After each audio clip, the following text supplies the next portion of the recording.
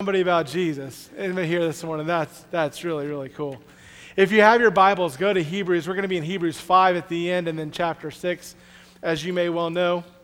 Hebrews chapter 5, chapter number 6. I am so glad to have spent a large part of yesterday and today to be able to see Pastor Herb and Miss Judy. Are you glad they're here this morning? We love them so much. Anybody here miss them? I miss them, yeah. We miss them, but we're so glad that God, we're glad that God brought them. And man, make sure if you haven't seen them already, you go by and see them today. And we're just so thankful for the ministry that God had for them here. And you know what was so cool about Pastor Herb and Miss Judy is they're not out of the ministry. They're still doing ministry. And so we're really grateful for that. I grew up playing sports. I love, as you guys know, I love playing basketball. And as a player, one of the things that I really enjoyed was just developing, getting better. And my coach, having coaches that coach me and help me get better at what I do, and learning you have to be able to shoot a layup before you can shoot a three-pointer, and dribble and pass well before you can do an alley-oop. And I never got to the alley-oop part. I passed a couple, but that's about it. But there's that development that happens. You start with the simple and you go on to the more complex. And I love now that I can't hardly run. I wheeze a lot. You laughed a little too hard, Megan, when you just now. I love being a coach, not necessarily of sports, although one of the hazards of being a pastor and a dad is sometimes you use your family too much as illustrations, but I'll go ahead and do it. And is Milana even in here? I don't know. I don't think she is. She's probably in junior church.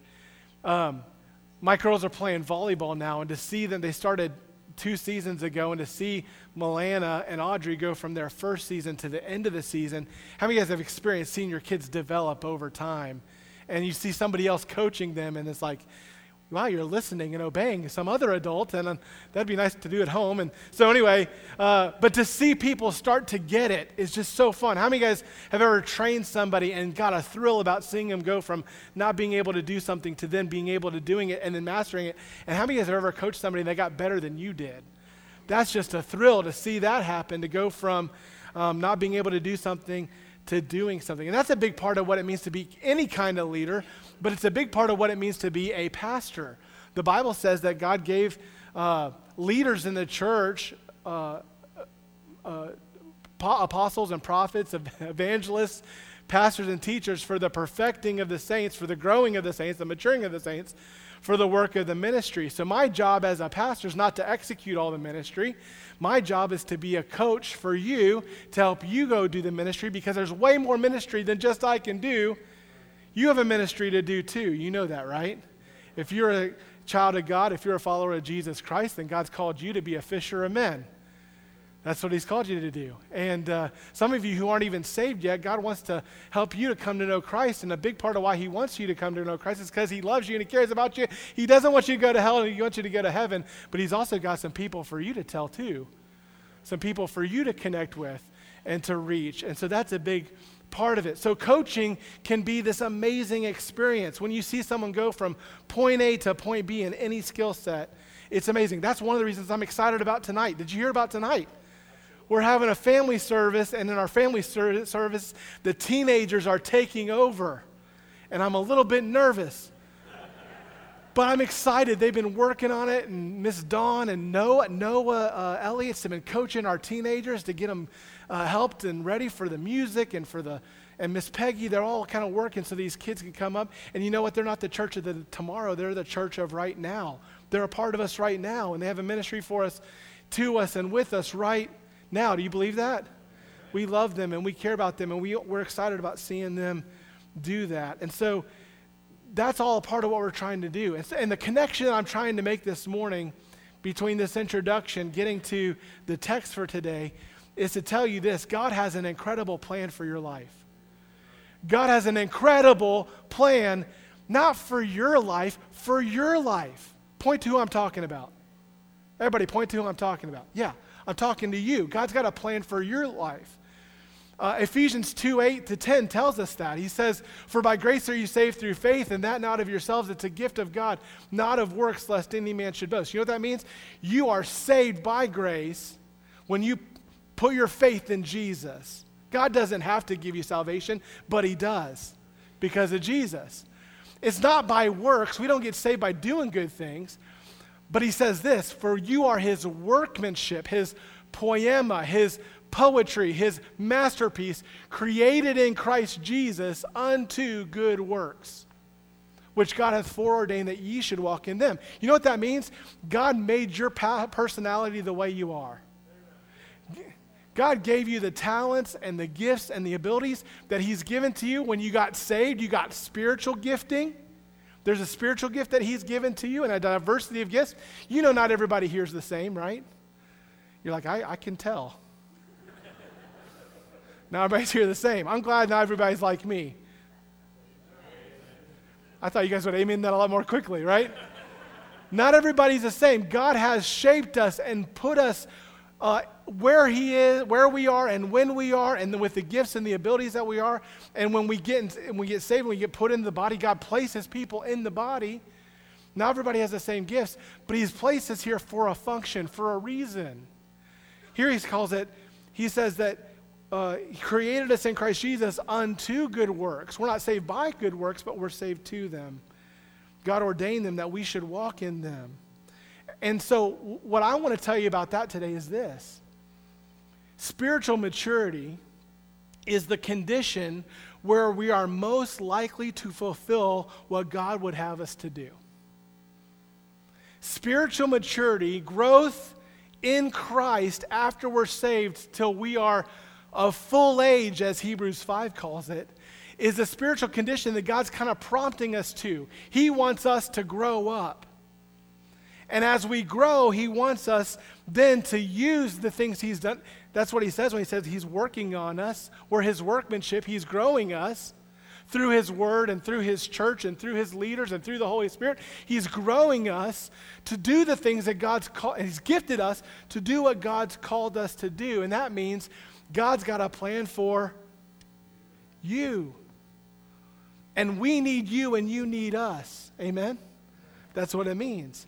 And can I tell you that God's plans for your life are so much better than your plans? They are so much better than your plans. And sometimes God's plans become your plans, and that's a great place to be.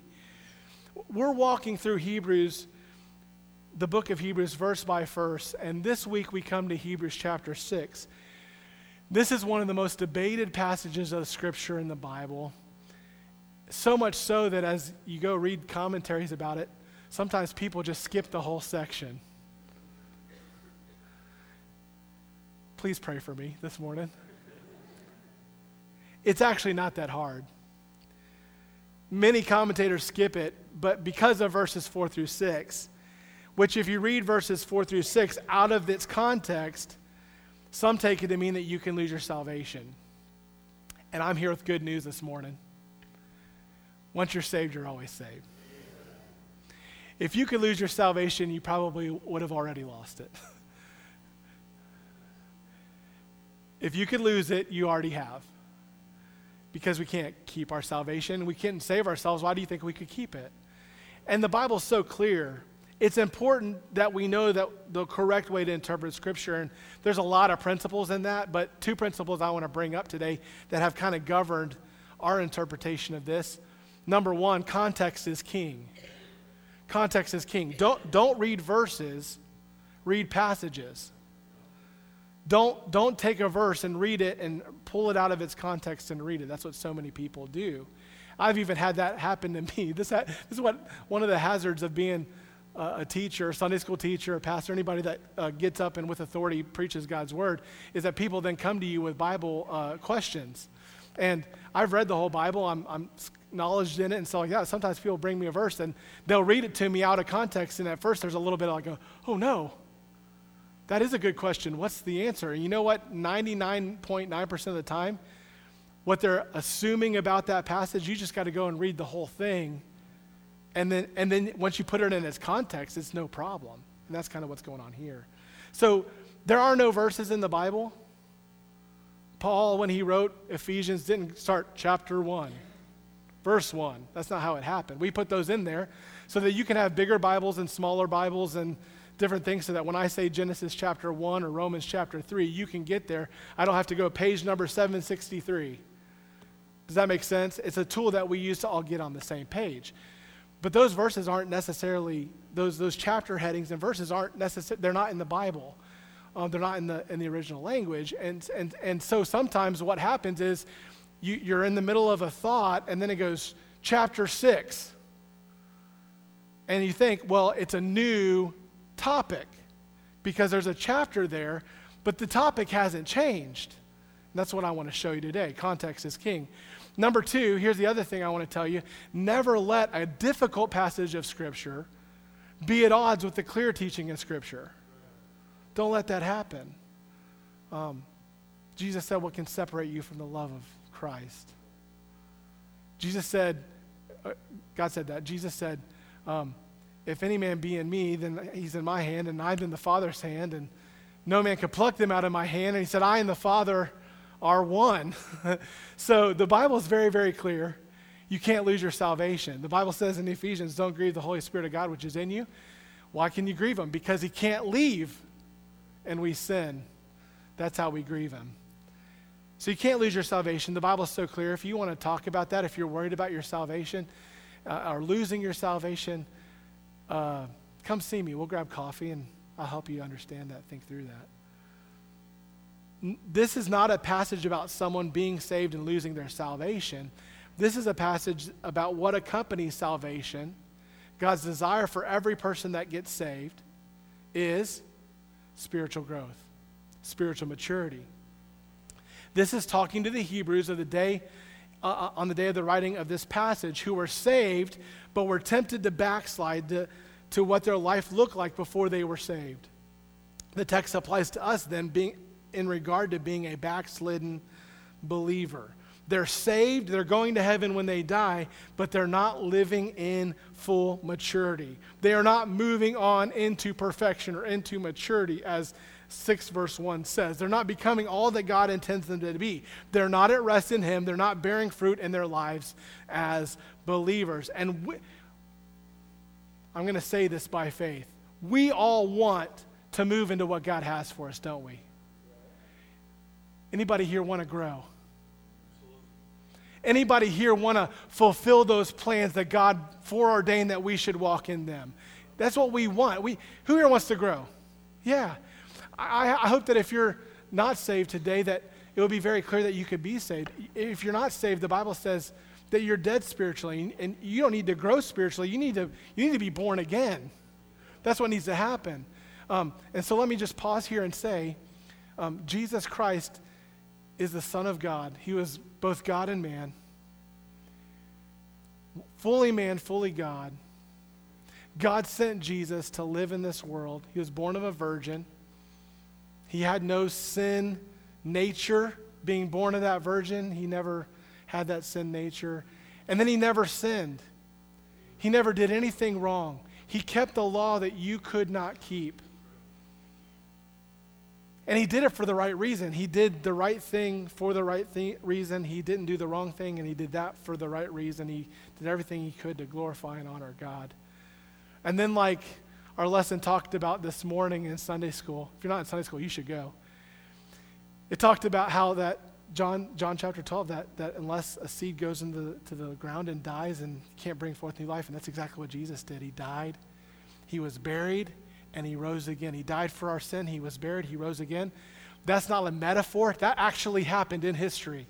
Jesus really died. He was really buried, and he really rose again.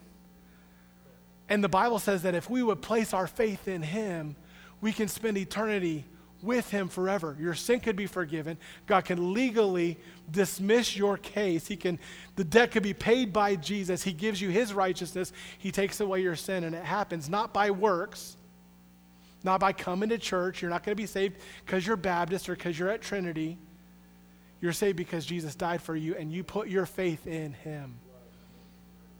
So just because, and like you cannot earn it, you can't keep it. And so if you're here today and you're not saved, today's the day of salvation. Believe in the Lord Jesus Christ and ye shall be saved, the Bible says. That's what you need to do. Don't wait. I'd recommend not even wait until the invitation time. Do it now. Call on the name of the Lord to save you. Now for the rest of us, these are talking to saved people who have already been born again. And here's the idea that I want you to take away today. We must respond to the call to spiritual maturity that we see in this passage by understanding what spiritual maturity looks like. Here are 4 truths about spiritual maturity that will help us to think rightly about the progress to which God's calling us. Here's the first one. The progress is about leaving, this will blow your mind, ready? Leaving spiritual immaturity. Remember how I said there's no verses or chapters in the Bible? There's passages. Well, this passage really kind of begins where I was at last week. To really understand the passage, the whole passage, we must look, like we've said, at its whole context. And the subject change really happened back in verse 11 of chapter number 5. This is where the Holy Spirit, through the author, begins to speak about the immaturity of his readers. He identifies several sparks of a spiritually immature person. They're saved. These are someone who knows Jesus, but they need to grow. And let's look at each of these marks in this text, okay? And briefly get us oriented to the rest of the passage. One of the things he calls them is, he says that a mark of what's going on here is dullness toward the word. Dullness toward the word. In verse 11 it says, of whom, and that's speaking, let me catch you up if you weren't here last week. He just referred to the high priestly office of Jesus Christ and how that Jesus is not after the order of Aaron, but he's after the order of a guy named Melchizedek. Melchizedek was this figure in the Old Testament, a historical figure, a real person that gets brought up there in Genesis. It also gets brought up in Psalms and then again here in Hebrews. And it's this guy who was both a king and a priest, which is very rare. And the Bible says that Jesus is our kingly priest, and he's after this order of Melchizedek. And it's almost like the author of Hebrews is getting into this very detailed, meaty passage, and then he pauses, and and it's not like he forgot his audience, but he then goes, I need to say something to my audience who I'm giving this really incredible truth to. And he says, here's what I'm having a hard time with, verse 11, of whom we have many things to say. About this Melchizedek and Jesus' order, and he picks it up at the end here of chapter 6 into chapter 7. He says, this thing I'm talking about with Jesus and Melchizedek, I have a lot to say about this, but it's hard to be uttered. It's hard to be uttered, seeing ye are dull of hearing. God has a desire for them to grow in their learning and in their obedience, but a spiritually immature person, as he's referring to here, is dull of hearing. And I told you last week that word dull is the word nothros, which means not only dull, but slothful, sluggish, or lazy. So we're going to say slothful, and I'm going to say nothros, and you're going to say slothful, so you get it. Nothros means slothful. Okay, that's going to come up later, so pay attention. What does nothros mean? You got it. Lazy, dull, slothful. Okay.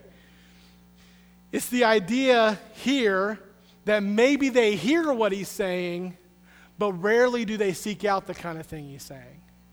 It's the idea that maybe they hear what he's saying. Hey, you're hearing what I'm telling you, but you're not quick to obey what I'm telling you. You know, the Bible's not just for hearing. The Bible's for obeying. In fact, if you get in the habit of listening to the Word of God or reading the Word of God and not obeying it, it's really bad for you. Because you can get to the place where you get insensitive to the Word of God. You get used to having something to do about it and being disobedient. And so he says, hey, one of the marks of immaturity is slothful to hear, slow to hear, dull in hearing, not able to hear it. No, letter B, the second mark of spiritually mature is the inability to share. Inability to share. Chapter 5, verse 12 says this, for when for the time ye ought to be teachers, you have need that one teach you again, which be the first principles of the oracles of God. Notice that word ought. God's desire is for everyone who knows Christ and has been born again to grow and influence and reproduce spiritually. He says here that they ought to be teachers. And teaching is merely sharing with someone the things that you have both learned, both in knowledge and in experience and in obedience. And he's saying you should be at the point where you're teaching others and you're not doing it. A spiritually immature person can't share. Instead of teaching and influencing, they needed to still be taught. And that was the problem that they had, a mark of immaturity. Now, if you're a brand new believer, it's not bad for you to be immature. You are, because you've just been born, right? So don't take that the wrong way. But he says this is a mark of immaturity. Dullness to hear, inability to share, letter C, a baby food diet. A baby food diet. Another indication of their immaturity was what we'll call a baby food diet. Look at verse 12b. And are become as such as have need of what? What is it? Milk and not strong meat. For everyone that useth milk is unskillful in the word of righteousness, for he is a babe. A mark of spiritual maturity is that all you can process is the milk. They can't process the meat. They do not hear and obey the first things, so it makes no sense that they would hear the more difficult things. If they're lazy or dull to hear, then they never move on to the bread or to the meat. I remember hearing about a famous preacher. I don't remember which one it was. I'm sure this has probably happened more than once, where a guy came and took a church and he preached a message, and then the next week he came and he preached the same message. And on the third week he came in and preached the same message. And they're like, preacher, why are you preaching the same message? He goes, because you haven't obeyed the message the first time I read it.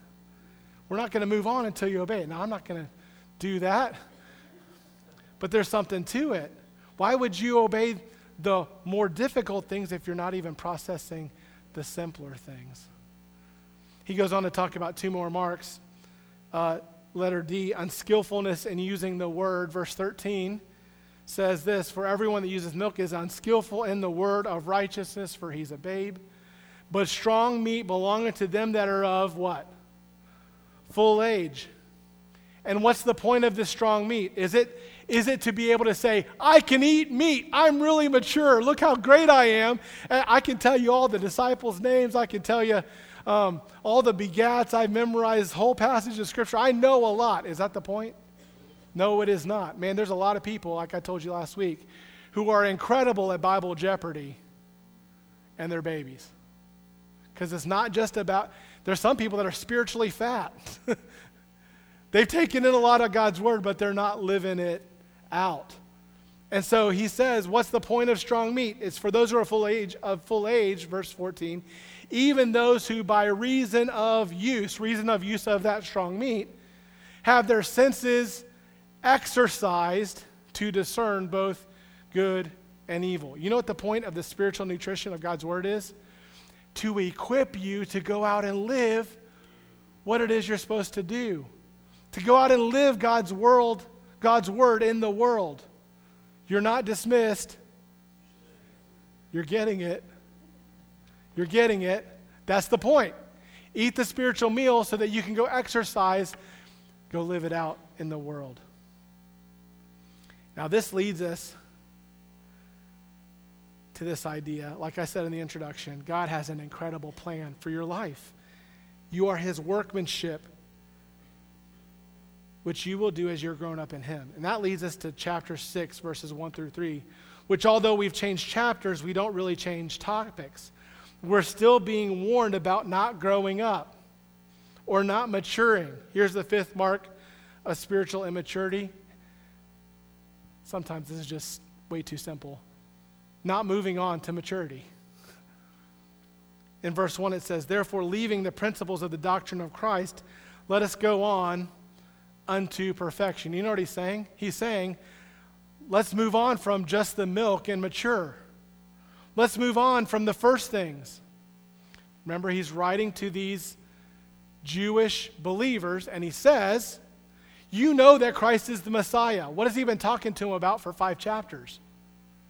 He's better than the angels. He's better than Moses. He's the greater high priest. He's the better rest. All those things in the Old Testament are pictures of the real, the true. Do you get it? He's saying, these are the truths that you need to move on to. It's on these truths about Jesus Christ's identity, that our salvation rests. Hey, listen, if Jesus is not the Christ, are you saved? If Jesus isn't God, are you yet in your sins? Yes, we are. So the way we get saved is by putting our trust in the one person who could save us, Jesus. Buddha can't save you. Hinduism can't save you. Islam can't save you. Your mama can't save you. Your daddy can't. Are you with me?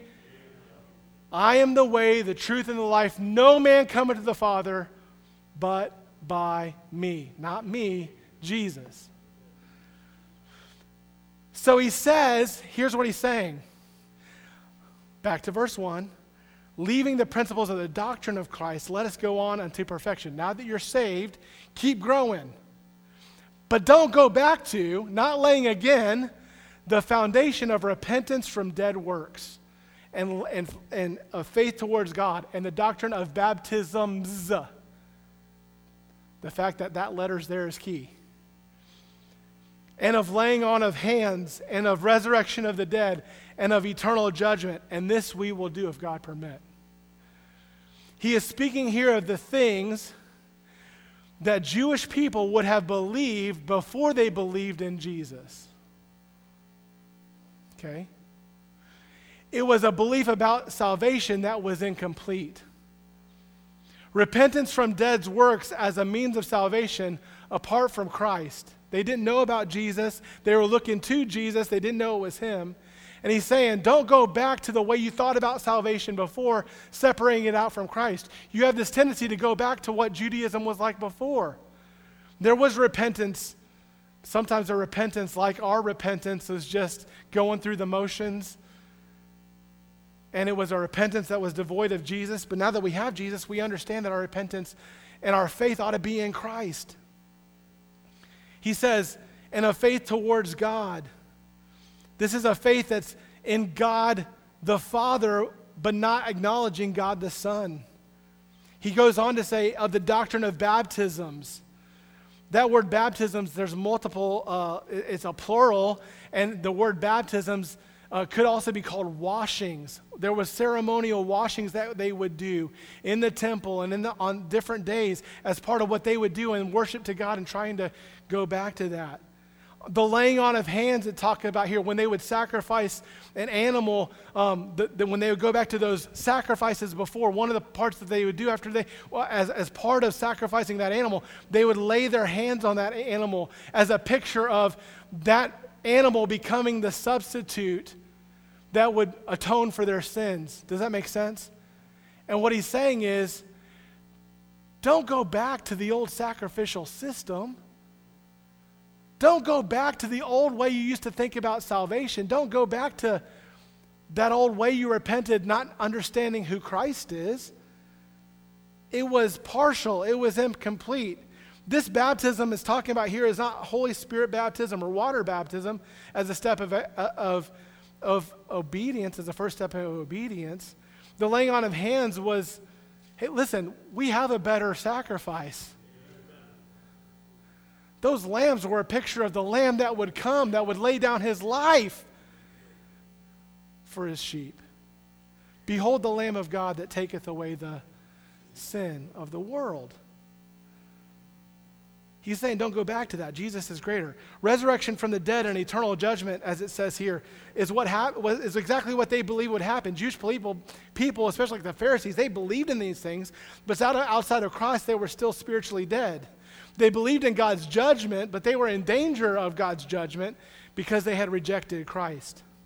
All of these things, if not done by faith and done outside of a belief in Christ, were trying to pursue a relationship with God on the basis of the law. And that still happens in so-called Christian denominations today. Sure, Jesus died, but you got to do this and this and this and this. It's Jesus plus something else, dead works to bring you to salvation. And can I tell you, salvation is Jesus plus nothing, minus nothing. That's it. How are you saved? Jesus. That's how it happens. All of these things, if not done in faith and done outside of a belief in Christ, we're trying to pursue a relationship with God on the basis of the law. And the law can't save you. Paul talks about this in Romans 9 where he says, what shall we say then? This is Romans 9:30. What shall we say then? That the Gentiles which follow not after righteousness have attained to righteousness, even the righteousness which is of faith? But Israel, which followed after the law of righteousness, having not attained to the law of righteousness, wherefore? Because they sought it not by faith, but as it were by the works of the law. Salvation was never intended to be by works. It was always by faith. And he's saying, this is what's happened. The Gentiles who didn't have the law and didn't try to follow all that law stuff, they're believing and they're being saved. And then you have these Jews who were believing. They were trying to obey and practice the law, but they thought that they would be right with God by keeping the law. And he says, what about them? And he says, they didn't seek it by faith. They thought about it by works of the law, for they stumbled at that stumbling stone, Jesus. As is written, behold, I lay in Zion a stumbling stone and a rock of offense, and whosoever believeth on him. Who's the stumbling stone? Who's the rock of offense? It's the head of the corner. The stone that the builders rejected has become the head of the corner. Jesus Christ is the foundation stone. And he says, whosoever believeth in him shall not be ashamed. You know what that means? If God makes you a promise, he'll keep it. He'll keep it.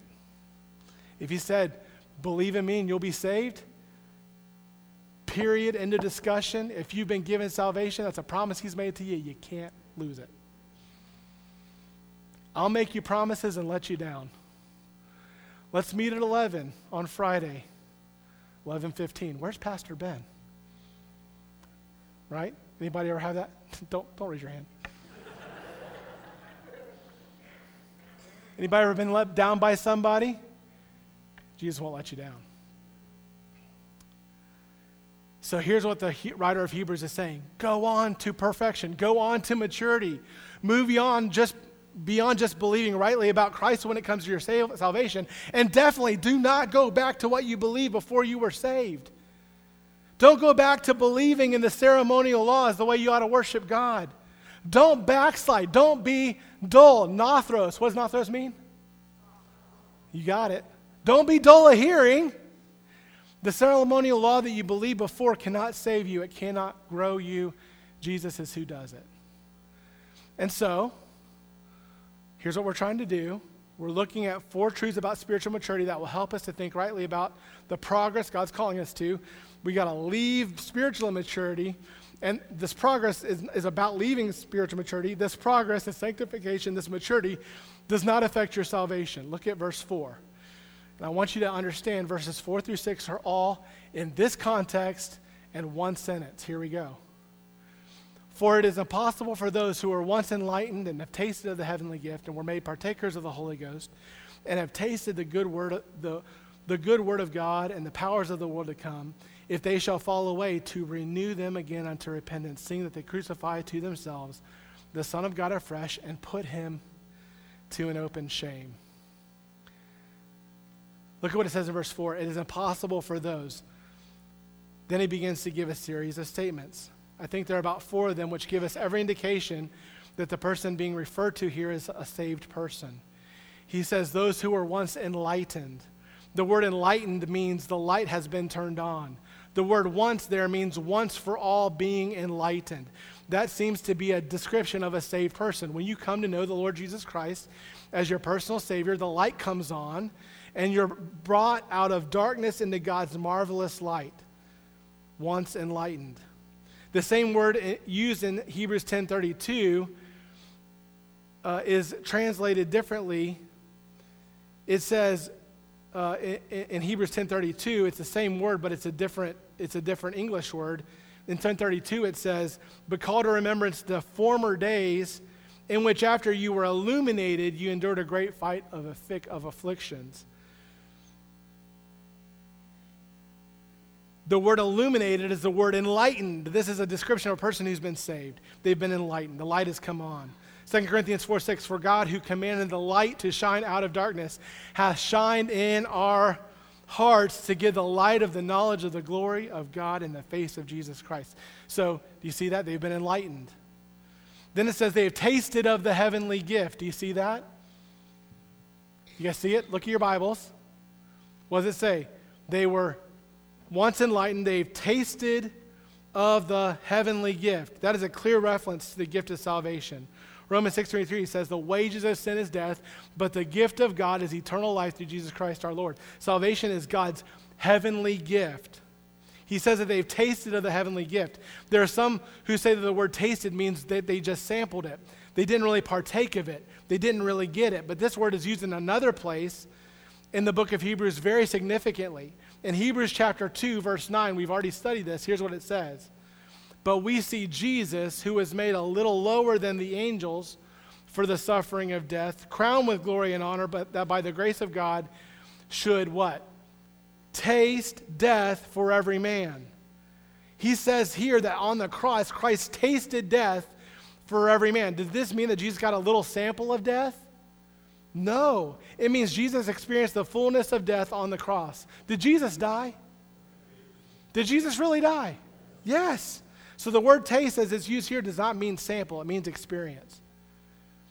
Back in verse 4. Are you there with me? I'm walking through the phrase by phrase. Here's what it says.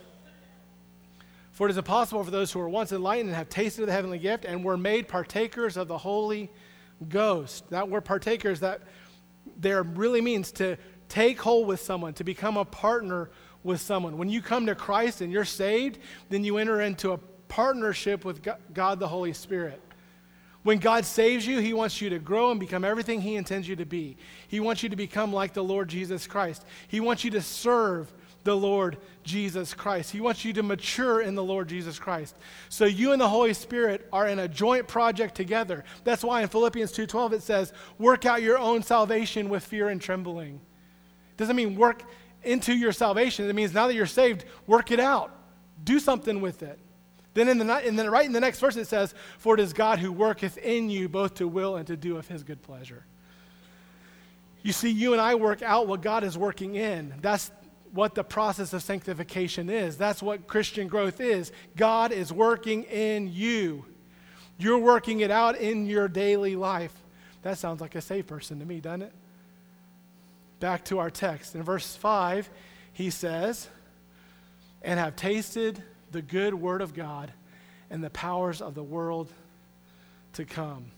A saved person has experienced the blessings of God's word. A saved person has experienced the powers of the world to come. That is, saved people get a little foretaste of heaven. It happens all the time. You ever been reading your Bible and just got excited? You ever been in a service and the worship and music was so sweet, and then you heard the word of God and it just got up all in you? You're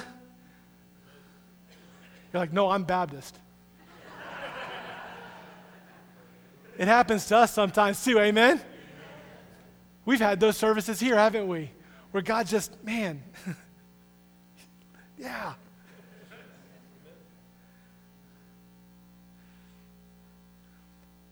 Saved people getting a little foretaste of what's going to be like. That's saved people. Verse 4 says, it's impossible for folks like that if they shall fall away. That phrase in verse 6, fall away, is not the word apostasy. It's not. Apostasy means like a falling away that's almost like a permanent thing. There's a different word for apostasy than the word that's right here. The word, it's a different word. It means to deviate from the path. It means to wander off course. Back in verse 1, he told us, let's move on to perfection. He's already been talking to saved people, saying, hey, the problem isn't that you're not saved. The problem is that you're dull of hearing. The problem is that you haven't grown up. You get it? So apostasy here is not them losing their salvation. It's that they've wandered off course. Anybody know anyone in the Bible that wandered off course? Have you heard of David? Man after God's own heart. Peter? Denied Jesus 3 times. Peter, do you love me? Peter, do you love? Can a Christian backslide? That's a dumb question. Anybody here ever mess up? Everybody here ever mess up for a period of time in a pattern? Yeah. Grow up. That's the point of the passage. Grow up. Verse 6 is essentially saying that it's impossible for saved people, if they get off course, it's impossible to renew them again to repentance. The word renew means to restore them unto repentance. I've repented more since I got saved than I did before I got saved. Can you agree with that? When I came to know Christ, and now as I've tried to live out the Christian life, I've come to understand more about the Lord, and it's kind of like when you put something you're making next to the standard, like that sidewalk I told you about last week. This is what a straight line looks like, and this is what your sidewalk looks like. And when you compare, the more you get to know Jesus, the more you realize, man, I'm messed up. He's still working on me to make me what I ought to be. That's some old school Sunday school song, but it means something.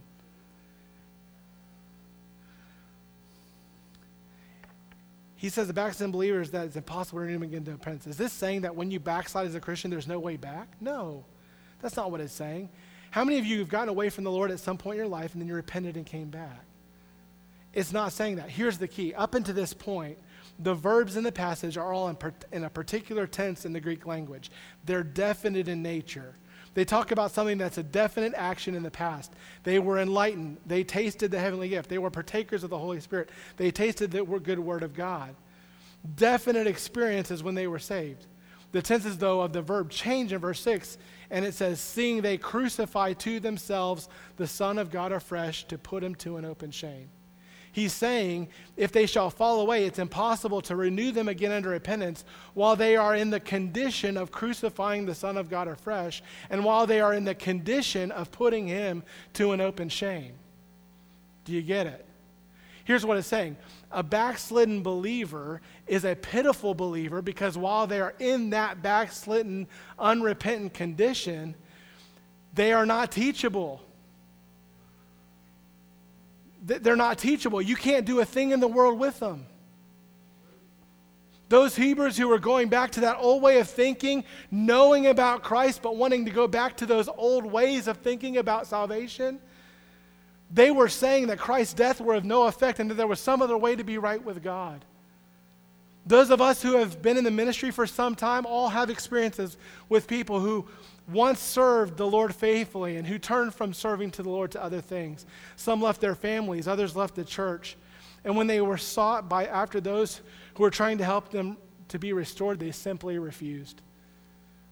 They were hard and unrepentant. A believer can get into such an unrepentant state that it feels like a waste of time to talk to them. Talk about dull of hearing. Don't go there. Wake up. Move on. Don't go backwards. Go forwards. Pastor Warren Wiersbe said this, the writer's purpose was not to frighten the readers, but to assure them. If he wanted to frighten them, he would have named whatever sin or sins would have caused them to disgrace Jesus Christ. But he didn't do that. In fact, he avoided the word apostasy and used instead to fall by the wayside. Christians can sin unto death. You know that, right? Christians can be of no earthly good anymore, and so God just takes them home. This is God's chastening, a theme the writer of Hebrews will take up again in Hebrews 12, 1-29. So he's saying, don't go, when you're trying to use the ceremonial law again, it's like you're crucifying God again afresh. Don't go back. You already know Jesus. Jesus is the only way. Those things are just pointing to Jesus. Don't go back to what the old way was. Grow up. You're born again. Grow up. Don't go back. And what I want to say to us, if you've been saved for a long time, and there's a point in your spiritual walk that's a higher watermark than what's now, repent. There's rest for the people of God. One of the most miserable persons in the world, one of the most miserable people in the world are the people who are saved and not living like it. You can't enjoy your sin like you used to, but you're also not enjoying the fellowship of God. Grow up. Lord, help me get through this. Number 3, the progress results in fruitfulness. Look at verse 7 to 10. I may have to come back to this next week. I may not be able to do it justice, but let's go. Verse 7. For the earth which drinketh in the rain that cometh oft upon it, and bringeth forth herbs meet for them by whom it is dressed, receiveth blessing from God. But that which beareth thorns and briars is rejected and is nigh unto cursing, whose end is to be burned. Whose end is to be burned. What that means is there's a fruit that should accompany salvation and spiritual growth. When someone gets saved, as they begin to grow in God's word and move on into maturity, to imperfection, because of that salvation and the indwelling spirit, there's fruit. Some of the things we do as we grow spiritually are of the Lord. Those things are of eternal value. Brother Rex was talking in our Sunday school class this morning. There's some things that I do that are of eternal value. There's some things that I do are wood, hay, and stubble. Gold, silver, precious stone. If I told you I have some gold and I have some silver and I have some precious stone, but I accidentally dropped it in a fire, but it's cooled off now, do you want it? What would you say? Sweet.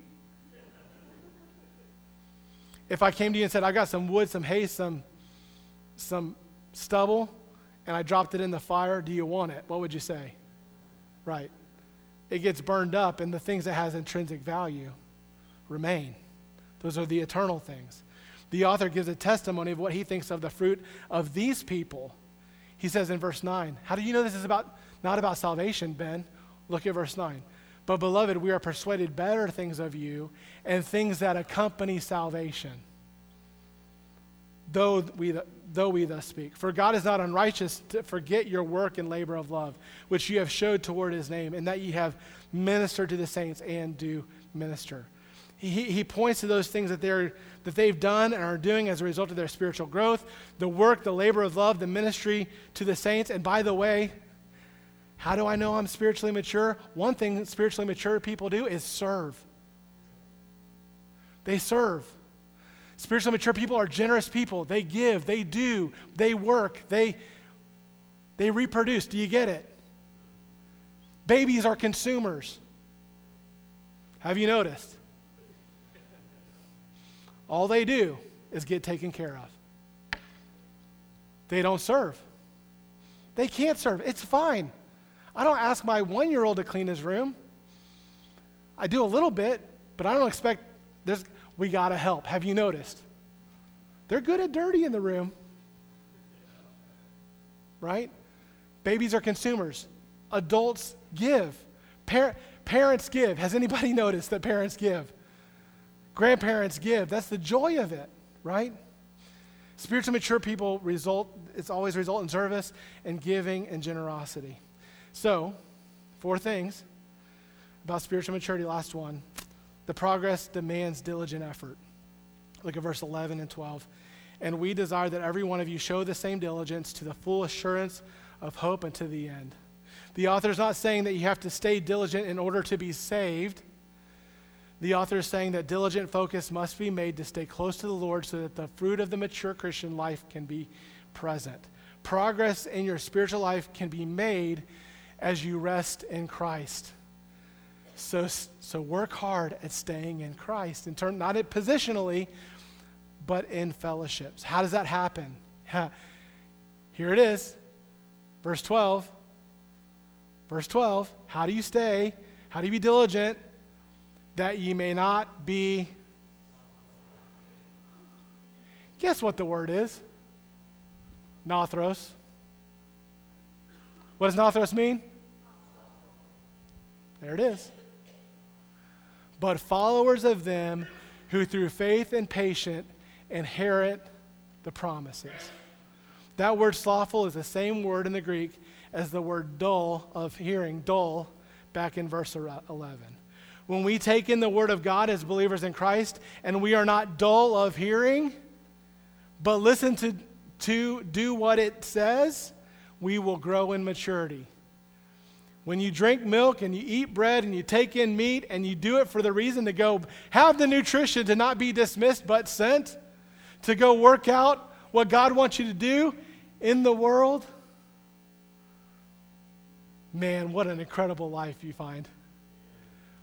You get to fulfill all that God has in plan and in store. I had a meeting this morning. You guys wouldn't believe the meeting I had this morning. God orchestrated the details of this area and this area and this area, and somebody calling me and telling me about something that's going to happen. And then I go, well, he would be good for that. And I go over to this other guy, and he goes, I've been praying about that for 3 months. And I'm going, God did that. God shaped the guy I'm recruiting to go do something, and God had it in mind months ago, probably long further than months ago, and he orchestrated. Am I confusing you? Okay, my point is, God's got a plan. He's going to grow his church, and he's going to do it by growing his church, the assembly. Point two I'm talking about. Yeah, that's how he's going to do it. And when we partner with him, he grows us, and as he grows us, then we become everything he wants us to be. So good news. This passage is about losing your salvation. In fact, one of the most reassuring passages in the whole Word of God is Hebrews chapter 6 to help us know you can't lose your salvation. You can't. Stay tuned to next week. You can't lose it. You can't lose it. We just have to grow up. We must respond to the call to spiritual maturity by understanding what this spiritual maturity looks like. It's progress. That's leaving spiritual maturity, leaving dullness toward the word and inability to teach the word and the baby food diet and being unskillful in the word and not moving on to perfection. It's not about your salvation. It's about fruitfulness and God wanting to produce fruit in you when you stay connected to him and when you take in his word. His word gets into us. And then his word, as it gets into us, his word is what comes out of us. And when it comes out towards my family, it affects how I parent. It affects how I do my marriage. It affects when I do it as a pastor, it affects my ministry. When I do it as a Sunday school teacher, it affects that ministry. When I do it with a lost person, it looks like evangelism. When I do it with other fellow believers and trying to grow them, it looks like discipleship. Do you get it? God has an incredible plan for your life. Grow up. Grow up. Don't go back. Don't be unteachable. What's the point of this message? The point of the message is, where are you being immature? Where are you being dull of hearing? Are you saved? Are you saved? Do you know for sure that heaven's your home? Do you know for sure that your sin's forgiven? Does God have some good works that he wants you to do and you're fighting them on it? Don't be Nothros. Grow up. Would you bow your heads and close your eyes with me?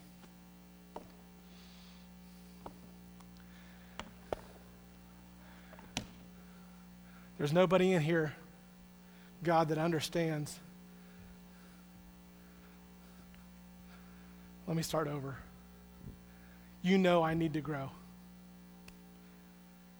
And I'm saying out loud to you in front of our church family that your desire is for me to grow. I have not arrived.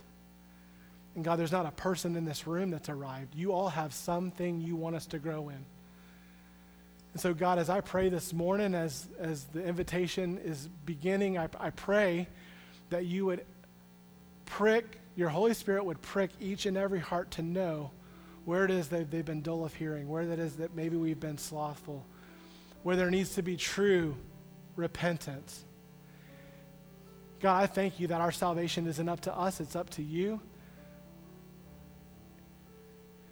You told us if you could lose it, you never get it back. I'm so glad I can't lose it. And so God, I pray that for me, I pray that for our church family. God, if there's someone here that doesn't know you as Savior, I pray that today that they would come to know you as Savior. If there's someone here that needs to join the church and partner with our church family to grow in their walk with you, I pray that today that they would make that step, that they come forward, that they'd submit themselves to church membership so that we can help them to grow and partner with them in that. If there's someone here that needs to be baptized, that they made that decision. If someone here needs to know you, like I said, that they make that decision. And God, if there's someone here, God, no one in here would be surprised that there would be others in here that need to repent, that need to not be slothful, but need to be open to hearing and teachable. And so, God, if you've convicted of sin and they're feeling led, would you lead people to respond to your word and the preaching of your word today? God, may you do your work in this invitation. Help us not to be slothful. In Jesus' name. Would you stand?